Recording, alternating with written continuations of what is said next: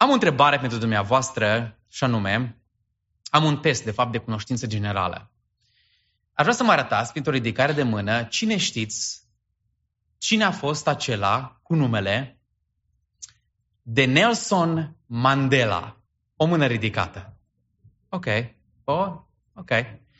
Nelson Mandela, pentru cei care nu știți prea multe despre el, a fost președinte al Africii de Sud.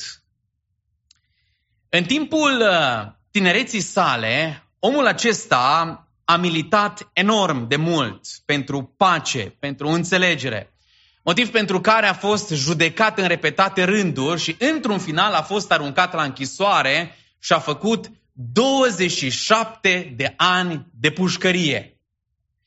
Cât omul acesta a stat în închisoare, a suferit cumplit, îndurând chinuri grele care i-au afectat sănătatea pe termen lung. Anii aceștia au fost foarte, foarte grei, mărturisește el. Însă, spunea el, după ce a ieșit din temniță, din închisoare, a continuat politica lui de pace și de reformă, a adus o reformă, a făcut o reformă incredibilă, motiv pentru care a fost premiat și oamenii pe plan internațional au recunoscut toate eforturile lui pentru încetarea de segregație. Era cum președinte și într-o zi a decis să meargă la un restaurant foarte, foarte cunoscut. Și-a luat garda de corp, s-a dus la restaurantul respectiv, a intrat în restaurant, s-a așezat la masă, a făcut comandă și a observat că în tot restaurantul mai era un singur bărbat care mânca singur undeva în colțul restaurantului.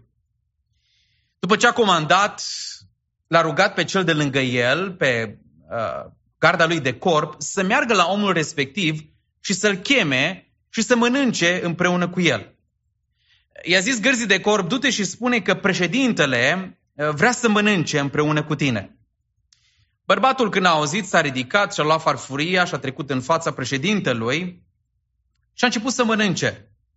Însă ce a fost surprinzător este că atâta vreme cât a stat în fața președintelui, omul acesta nu și-a ridicat privirea și, mai interesant, a început să tremure și mânca cu mâinile tremurânde într-un mod îngrozitor, încât abia îi trecea mâncarea pe gât. După un timp, președintele s-a ridicat, a întins mâna, l-a salutat pe omul acesta, a plecat. Însă pe drum, garda lui de corp îl întreabă, domnule președinte, nu știu, am uitat la omul acesta și nu credeți că avea probleme serioase de sănătate? V-ați uitat la el cum tremura? V-ați uitat la el cum tremura din toate încheieturile? Ceva nu era în regulă, că el poate trebuia să dăm un telefon, să vină ambulanța, să-l ducă la spital, că, nu știu, s-a manifestat foarte, foarte, foarte ciudat omul acesta. Și Nelson Mandela îi spune, auzi, omul acesta n-a fost bolnav, ci omul ăsta a fost speriat. Pentru că omul ăsta a fost gardianul închisorii în care am fost eu.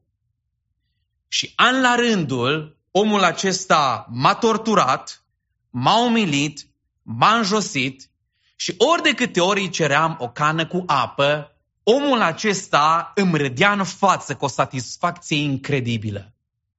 Zice, omul ăsta n-a fost bolnav, ci omul acesta a fost speriat.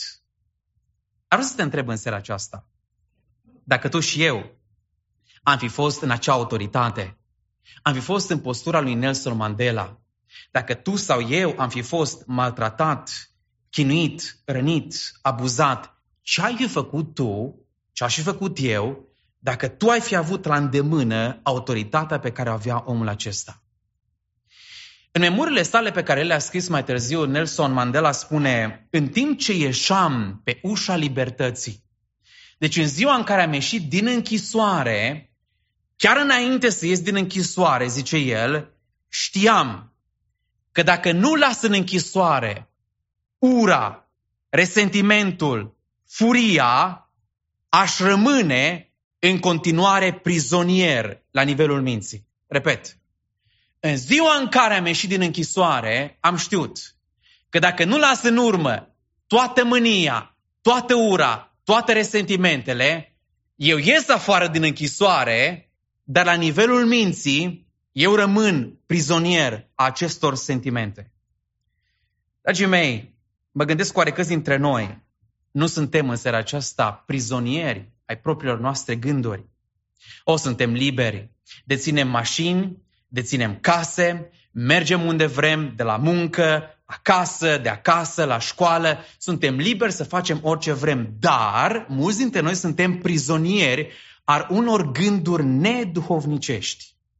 Unii prizonieri de 1 an, alții de 2, alții poate de 27 de ani, poate alții prizonieri toată viața. Sunt prizonieri a acestor gânduri neduhovnicești. Dragii mei, eu nu știu ce în mințile dumneavoastră. Numai Dumnezeu știe ce în mintea noastră. În seara aceasta vreau să vă spun că Domnul mi-a pus pe inimă să vă aduc un mesaj din acest text inspirat de Duhul lui Dumnezeu, unde Apostolul Pavel spune așa: fraților, să nu vă potriviți chipului veacului acesteia, ci să vă prefaceți prin ce? Prin înnoirea minții voastre, ca să puteți deosebi bine voia lui Dumnezeu, care este cum? Plăcută, desăvârșită și bună. În seara aceasta, înainte să încep mesajul pe care Domnul mi l-a pus pe inimă, aș vrea să te întreb dacă ăsta este imperativul Apostolului Pavel. În seara aceasta, în ce stare ne aflăm? Ne-am lăsat noi transformați de Duhul lui Dumnezeu sau ne-am conformat după chipul lumii acesteia? Ne-am lăsat transformați de Duhul lui Dumnezeu, sunt în momentul acesta transformat de Duhul lui Dumnezeu sau m-am conformat după chipul acestei lumi? Dacă vrem să răspundem la această întrebare, transformat sau conformat, cred că va trebui să facem o analiză atentă a minții noastre. Și aș vrea să ne ațintim atenția asupra minții noastre și poate te întreb, frate Sami, dar de ce o analiză a minții noastre și nu a comportamentului nostru? Că noi, în mod normal, ne uităm la comportament, nu? Și noi, în funcție de comportament, judecăm după unul sau altul. Dom'le, se comportă bine, e drăguț, se comportă ok, e pocăit, nu? Cutare, nu face cutare sau cutare lucru, mai merge pe nu știu unde, mai zice una alta, ăsta nu-i pocăit, nu? Evaluarea noastră este după comportament. Dar vedeți, Apostolul Pavel în seara aceasta zice, auzi, aș vrea fiecare dintre noi să facem o analiză atentă a minții noastre, a modului nostru în care gândim. Dar de ce, Pavel, trebuie să facem o analiză a minții noastre, a modului în care gândim? Dacă aveți Biblia împreună cu dumneavoastră, vă rog să întoarceți cu mine la câteva pasaje. Și primul pasaj este Efeseni 4:23. În Efeseni 4:23, Apostolul Pavel spune așa: să vă înnoiți în ce? În Duhul minții voastre. Același autor, în aceeași carte, în capitolul 4 cu versetul 18 spune așa: voi erați străini de Dumnezeu cu ce? Cu mintea voastră întunecată. Dragii mei, să vă înnoiți, cuvântul înnoit înseamnă metanoia, înseamnă schimbarea minții. Și metanoia aceasta, schimbarea minții, are loc când eu și tu, prin pocăință și prin credință, ne întoarcem înspre Dumnezeu. Atunci are loc schimbarea aceasta a minții. Nu vorbim despre schimbarea comportamentului, ci despre schimbarea minții. Apostolul Pavel zice, înainte erați străini și cu mintea întunecată. Și, dragii mei, adevărul este că fiecare așa ne-am născut, cu mintea întunecată. Așa am trăit o vreme până când Dumnezeu a ajuns în calea ta și în calea mea și în momentul în care m-am născut din nou, în momentul în care Domnul mi-a dat nașterea de nou, mintea mea s-a schimbat. Luca 24:45, zice cuvântul, a stat la masă cu cei 2 ucenici în drumul spre Emaus. Și zice, în momentul acela li s-a deschis ce? Mintea. Și când li s-a deschis mintea, au înțeles cine era în fața lor. 1 Petru 1:13 zice cuvântul, încingeți-vă coapsele minții. Oare ce înseamnă să-ți încingi coapsele minții? Înseamnă să-ți antrenezi mintea, să-ți focalizezi mintea, înseamnă să-ți pregătești mintea, să faci ceva cu mintea ta, să te concentrezi pe lucrurile lui Dumnezeu. Marcu 12:30, găsim cea mai importantă poruncă de pe paginile Sfintelor Scripturi. Să-L iubești pe Domnul Dumnezeu cu ce? Cu toată inima ta, cu tot sufletul tău și cu tot cugetul tău. Ce este cugetul, dragii mei? Nu este altceva decât mintea aceasta. Și vreau să vă spun ceva. Să știți că diavolul e conștient de lucrul acesta. Cât de importantă este mintea noastră și ascultați un cuvânt, un verset care este foarte tulburător. Ioan 13:2. Diavolul a pus în inima lui Iuda Iscarioteanul, ascultați, gândul să-L vândă pe Iisus. Diavolul a semănat în inima lui, a pus în mintea lui gândul să-L vândă pe Iisus. Și de aici trag concluzia că s-ar putea ca uneori diavolul să poată să pună o sămânță. Însă, dragii mei, pentru acest lucru trebuie să existe un context în care eu mă deschid sau cineva se deschide pentru lucrarea diavolului ca să facă lucrul acesta. Și când te uiți în viața lui Iuda, a făcut acest lucru și anume i-a oferit oportunitatea lui Satan, de aceea Satan a inserat astfel de gânduri în mintea lui. Sunt așa de multe alte versete pe care le-aș putea cita, însă mă opresc aici și întrebarea este: ce vrea să ne spună aceste versete? Ce ne spun toate aceste versete pe care vi le-am citit despre minte? Știți de ce ne spun? Că modul în care gândim, dragii mei, determină modul în care trăim. Modul în care gândești determină modul în care trăiești. Modul în care eu gândesc, cum gândesc, dragii mei, determină modul în care eu mă comport. În alte cuvinte, bunul cel mai bun pe care tu sau eu poți să-l am este mintea, dragii mei. Pentru că modul în care gândesc determină modul în care trăiesc. Și știți care e problema, dragii mei? Noi de multe ori începem tocmai pe idos. În viață începem cu schimbarea comportamentului și zic, am să-mi schimb comportamentul. Și ce mare greșeală facem? De azi încolo nu mai fac cu tare lucru, de astăzi mă schimb, de azi nu mai fac cu tare lucru. Dar, dragii mei, schimbarea comportamentului, dacă nu este precedat sau determinat de schimbarea minții, n-are niciun efect. Eu am crescut la țară și mă duc aminte că la noi la sat era un frate care avea o problemă cu duhanul, noi ziceam cu țigările. Și fuma omul acesta de numai. Într-o zi vine la pastor și zice, pastore, m-am hotărât. De astăzi, zice, nu mai fumez. Las țigara, arunc țigara și de astăzi eu mă schimb. Și zice pastorul, foarte bine. Ei, ce credeți? După câteva minute, stă și se gândește și zice, auzi ceva? Gură, am să te cinstesc pentru hotărârea pe care ai luat-o. Și a prins o altă țigară și a început să fumeze mai departe. De ce? Pentru că orice schimbare a comportamentului, dacă nu este precedată de o schimbare a minții, dragii mei, schimbarea este cât se poate de scurtă. De aceea, în această seară, provocarea cuvântului lui Dumnezeu pentru noi, dragii mei, este să ne schimbăm mintea.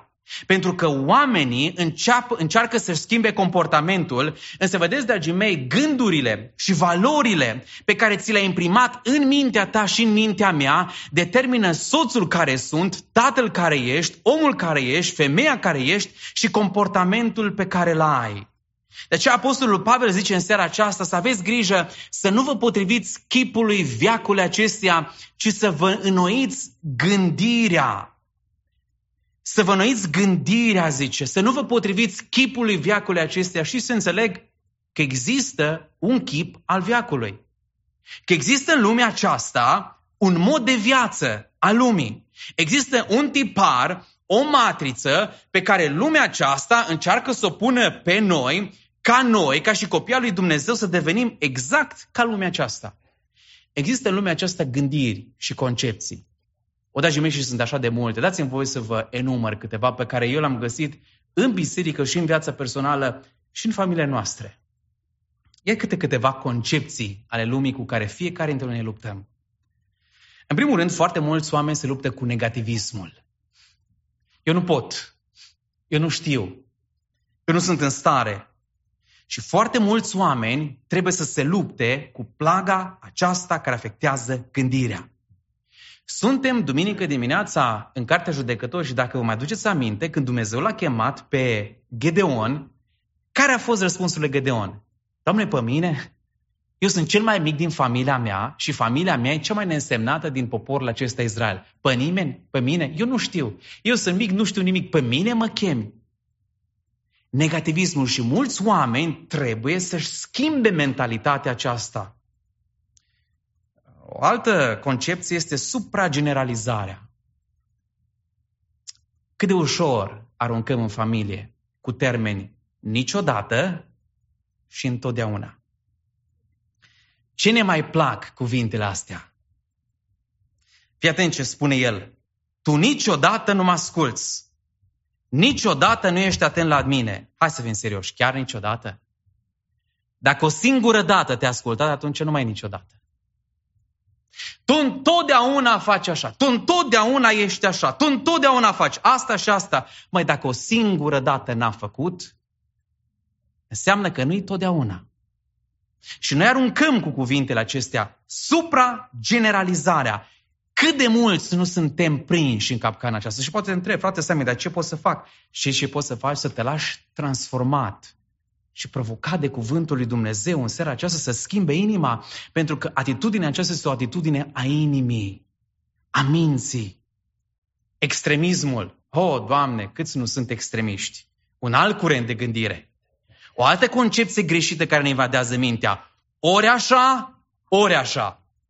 Frate, stai că mai sunt și locuri și căi de mijloc. Nu. Ori la bal, ori la spital. Ori ca mine, ori nu mai facem. Ori negru, ori alb. Și am avut la seminar, de exemplu, colegi care mi-au spus, Sami, eu dacă iau 9, eu nu sunt bun de nimic. Și am zis, dar mai este și 8, și 7, și 6, mai sunt o grămadă de note. Nu, oameni care sunt foarte extremiști și în biserică, și în casă, și în familie sunt oameni care tind să gândească la polele opuse. Ori așa, ori așa. Etichetarea.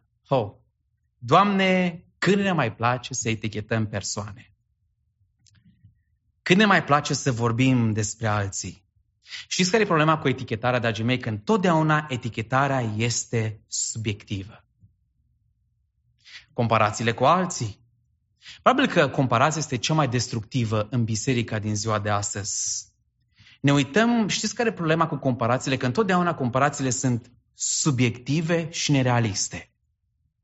Noi ne întrebăm, dacă el poate, eu de ce nu?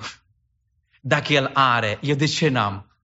Dacă ei au reușit, eu n-am reușit și noi nu ne gândim că poate, de ce ăla are în spate un context, o situație, un moment, o oportunitate, un har din partea lui Dumnezeu și de ce ăla ține de N factori pe care noi nu-i luăm în considerare, pe care noi nu-i vedem, dar noi ne comparăm unii cu alții. Și, dragii mei, știți când comparație bună? Comparația este bună, dar comparația este bună atunci când caut să învăț.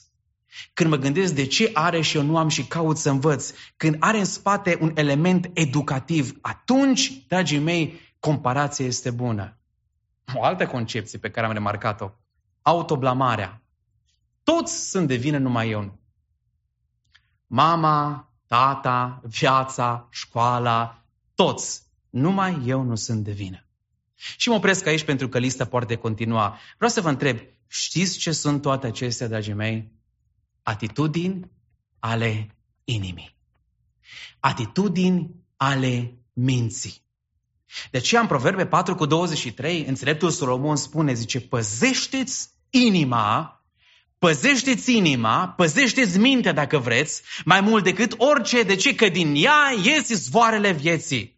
Și, dragii mei, versetul acesta, Proverbe 4:23, ne prezintă un principiu foarte important și anume că sediul gândurilor noastre, adică inima, este foarte importantă, fiindcă de gândirea noastră depinde viața noastră. De modul în care gândim, dragii mei, depinde totul, sau viața este modelată de gândurile pe care le avem. Și anume, dacă ai o gândire duhovnicească, poți avea o viață bună. Dacă ai gânduri îndrăznețe, poți să realizezi lucruri mari. Dar dacă tot timpul gândurile tale au amprenta fricii asupra lor, s-ar putea să nu încerci niciodată nimic. Săptămâna aceasta mă gândeam la Avram. Vă mai aduceți aminte de Avram? Îl ia Dumnezeu într-o bună zi și zice, Avram, hai la o plimbare. Nu era zi, de fapt era noapte.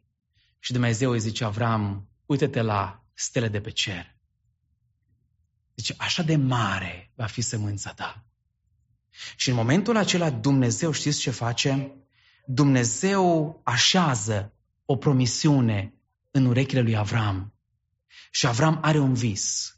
Și într-adevăr, până ajunge în țara promisă, Avram cade, minte, are eșecuri, merge înainte, se întoarce înapoi, are căderile lui și așa mai departe. Dar Avram nu se oprește. De ce? Pentru că Dumnezeu a așezat în auzul urechilor sale o promisiune și omul acesta a fost mânat de un vis și de o promisiune pe care a avut-o. De aceea, cuvântul lui Dumnezeu spune, păzește-ți inima, păzește-ți mintea mai mult decât orice, fiindcă din ea ies izvoarele vieții. Așa că în seara aceasta vreau să te întreb, dragul meu ascultător, ești tu mai degrabă transformat de Duhul lui Dumnezeu sau ești conformat după chipul acestei lumi? Ești transformat sau conformat? Și dacă ăsta este imperativul apostolului Pavel, și anume să ne lăsăm transformați de cuvântul lui Dumnezeu, întrebarea care se ridică este, ok, cum, Pavel? Cum putem să ne lăsăm transformați de cuvântul lui Dumnezeu? Și cheia este tot în acest verset, în partea a doua versetului, zice, ci să vă prefaceți prin ce? Prin înnoirea minții voastre. Și vedeți, termenul pe care apostolul Pavel îl folosește aici, înnoirea, este prefacerea, aceasta este metamorfozare. Zice el, metamorfozați-vă mintea. Metamorfozați-vă la nivelul minții. Acum, cine știe ce este metamorfozare? O metamorfozare, dragii mei, este o experiență extraordinară. Este acea umidă urâtă, lungă, verde, cu multe picioare, scârboasă dacă vrei, care într-o bună zi decide să-și facă o cochilie, o gogoașă.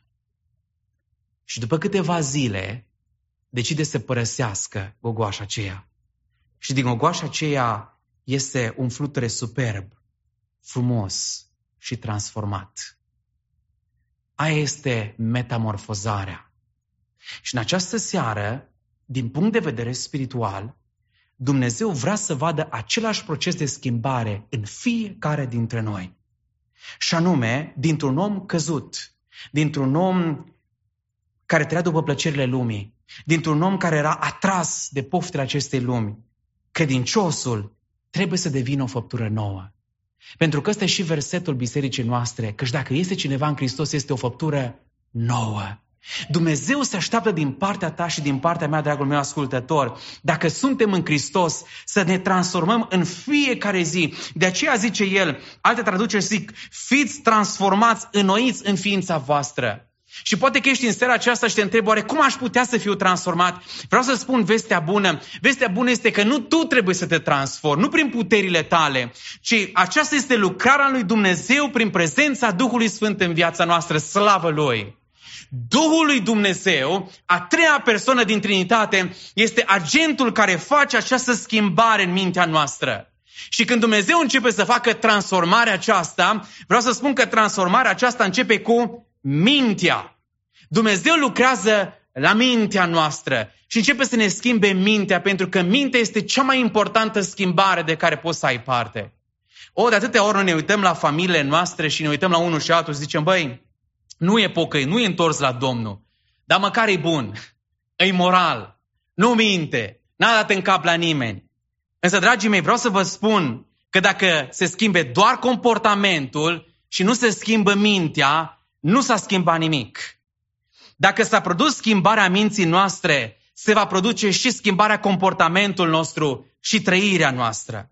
În momentul în care cineva se pocăiește, se schimbă mintea, se schimbă ceva la nivelul minții.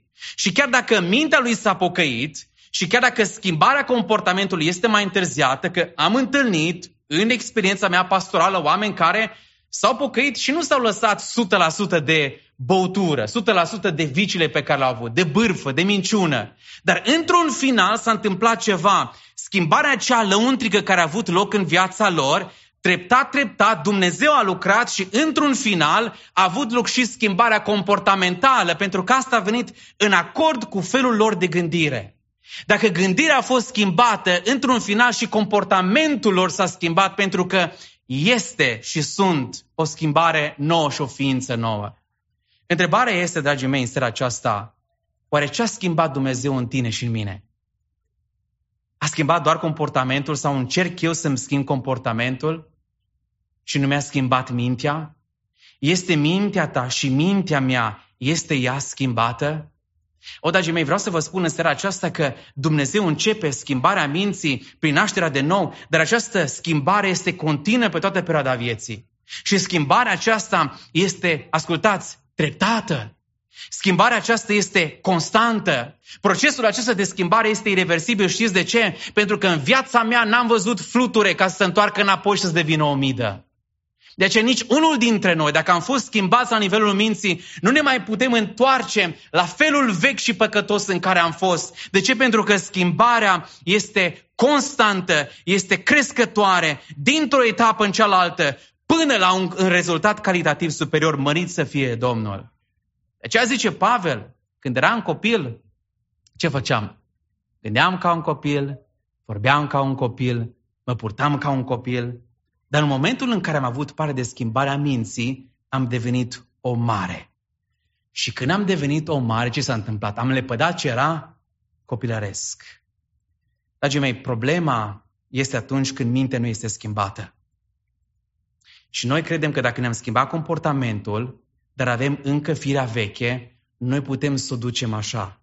Problema este că dacă felul nostru de gândire este încă cel vechi, comportamentul nostru va ajunge să fie tot de făptură veche. Ceea ce tu și eu am nevoie în seara aceasta este să mă asigur că sunt o făptură nouă. Doamne, ajută-ne la aceasta.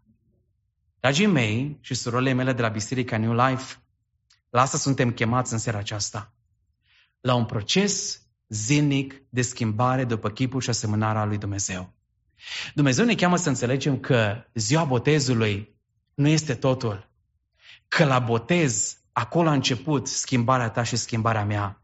Că viața cu Domnul înseamnă o schimbare continuă și că Dumnezeu îmi cere ca mintea mea să fie schimbată și înnoită în fiecare zi. Și că unul dintre modalitățile pe care Dumnezeu le folosește ca să mă schimbe este prin cuvântul Său. Că atunci când eu mă ancorez în cuvântul Său, dragii mei, eu cresc în asemănare cu Domnul. Dar atunci, dragii mei, când eu nu sunt ancorat în cuvântul lui Dumnezeu, când neglijez cuvântul lui Dumnezeu, dragii mei, eu pot să pierd o bătălie decisivă. În zilele în care eu neglijez și nu sunt ancorat în cuvântul lui Dumnezeu, eu pot să pierd o bătălie decisivă pentru familia mea și inima mea, dragii mei. De aceea avem nevoie în fiecare zi, dacă vrem să fim înnoiți în mintea noastră, să ne expunem cuvântul lui Dumnezeu, fiindcă nu există alt agent care să schimbe inima noastră mai puternic decât să o facă cuvântul lui Dumnezeu. Doamne, mulțumim pentru cuvântul Tău. Vreau să te întreb în seara aceasta, cu ce-ți umpli mintea? Cu ce umplu mintea? De multe ori problema este că mintea noastră este copleșită de tot felul de îngrijorări și minciuni ale diavolului și nu cu gânduri dumnezeiești, pentru că noi nu umplem mintea aceasta cu ce ar trebui să o umplem. Cu ceva vreme în urmă auzeam pe cineva care spunea: mintea noastră e un câmp deschis. Și de multe ori știți de ce cresc burieni în mintea aceasta? Pentru că sunt spații goale. Și unde e spațiu gol, crește bureană. Și motivul pentru care diavolul pune sămânță de îngrijorare, de probleme, de minciuni, este că eu n-am cultivat suficient cuvântul lui Dumnezeu. De aceea te chem în seara aceasta. Citește cuvântul lui Dumnezeu mai des. Meditează la cuvântul lui Dumnezeu mai des.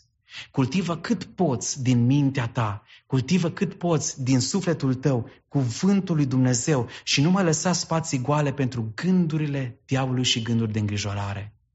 John Piper, un pastor pe care îl urmăresc și pe care îl ascult, spunea foarte interesant, zice, dragul meu credincios, zice, diavolul dedică 168 de ore pe săptămână să scopleșească mintea cu minciuni și tu crezi că poți să păstrezi mintea curată cu 10 minute de cuvânt pe zi?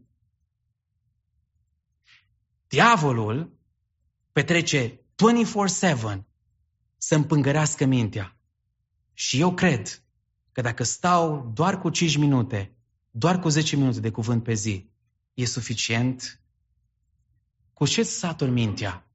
Cu ce-ți ocup mintea? Cu ce-mi umplu mintea în fiecare zi? Cu cuvântul lui Dumnezeu? Nu-i rău să ne jucăm, nu-i rău să ne uităm la filme, nu-i rău să ne uităm la seriale. Însă, dragii mei, dacă asta ne ocupă majoritatea timpului, dacă noi în inima noastră punem gunoi după gunoi, să nu ne așteptăm sau să nu ne mirăm că în inima noastră, dragii mei, sunt tot felul de gânduri nocive plasate de diavol și comportamentul nostru și sfințirea noastră nu se dezvoltă așa cum ar trebui. Ce punem în mintea aceasta dacă într-adevăr vrem înnoirea minții? În seara aceasta, ești transformat sau te-ai conformat? Sunt transformat de Duhul lui Dumnezeu sau ești conformat după chipul acestui veac? Ca și copia lui Dumnezeu, singura ta opțiune, singura noastră chemare este să ne lăsăm transformați după chipul lui Iisus Hristos. Așteptarea pe care Dumnezeu o are din partea noastră, plecând din locul acesta, este ca mâine, tu și eu, să arăt mai mult ca Domnul Iisus Hristos. Să iau mai mult din chipul lui Iisus Hristos. Chemarea ta și chemarea mea este să-L copiem pe Iisus, imitați-o Cristi. Și mă întreb dacă Dumnezeu s-a uitat în viața mea, în seara aceasta, l-ar vedea El pe Hristos în viața mea? La un moment dat, un creștin era în închisoarea comunistă și tot predica Evanghelia. Și un ateu s-a luat de el și a zis, Domnule, acest Iisus despre care tu îmi vorbești, ia să-L văd, arată-mi-L și mie, că tot îmi spui despre acest Iisus, arată-mi-L că vreau să-L văd și eu cu ochii mei. Și omul acesta s-a uitat la el, s-a uitat în ochii lui și a zis, Domnule, uite-te aici la mine. Aici este Iisus Hristos, dacă vrei să știi cum arată Iisus, uită-te la mine. Și numele acestui om a fost Richard Wurmbrand. Ce curaj, ce îndrăzneală să spui, uită-te la mine, dacă vrei să-L vezi pe Domnul Iisus Hristos. Chemarea noastră este să nu ne lăsăm conformați, ci să rugăm pe Domnul să ne înnoiască mintea. Semeni sau nu cu Domnul Iisus? Aș putea spune aceste cuvinte? Nu uita ca tu și eu să fim în locul acesta. Iisus Hristos, Fiul lui Dumnezeu, a mers la cruce. A luat asupra Lui păcatul tău și păcatul meu. A luat asupra Lui mânia lui Dumnezeu. A luat asupra Lui păcătoșenia mea și mi-a dat neprihănirea Lui și mă cheamă ca în fiecare zi să cresc în asemănare cu El. Creșterea în asemănare începe cu minte. Și mă rog ca fiecare în seara aceasta să începem să ne dedicăm mintea lui Dumnezeu. Și dacă ai venit în locul acesta și începi să scapi de dependențe, de probleme, de lucruri care te leagă și ai ajuns la concluzia că nu poți să schimbi comportamentul, răspunsul lui Iisus Hristos este mintea. Ai nevoie de o minte înnoită. Vă invit să ne ridicăm pe picioare. Invit echipa de închinare aici în față. Și în momentele care urmează, în timp ce echipa de închinare ne conduc în această ultimă cântare, te provoc să te gândești la mintea ta. Te provoc să te gândești la ce ai pus în ultima vreme în mintea aceasta. Cu ce ai umplut-o. 2. Să te gândești dacă îți înnoiești mintea în fiecare zi. Dacă Duhul lui Dumnezeu îți înnoiește sau nu mintea. Te provoc în această seară să faci o analiză atentă a inimii și să te întrebi ce fel de burieni, ce fel de păcate sunt acolo care n-ar trebui să fie. Și aici, în prezența Domnului, să te apropii de crucea Domnului Iisus Hristos și să-i spui: sângele Domnului Iisus Hristos să-mi curățească și mie mintea. Zidește în mine un duh nou și statornic. Curățește-mi inima prin sângele tău. Cheamă-L pe Domnul să-ți curățească inima, să-ți curățească mintea și să fii pregătit pentru întâlnirea cu Domnul. Biserică, vă invit să stăm în cercetare, în timp ce echipa de închinare ne va conduce în această ultimă cântare.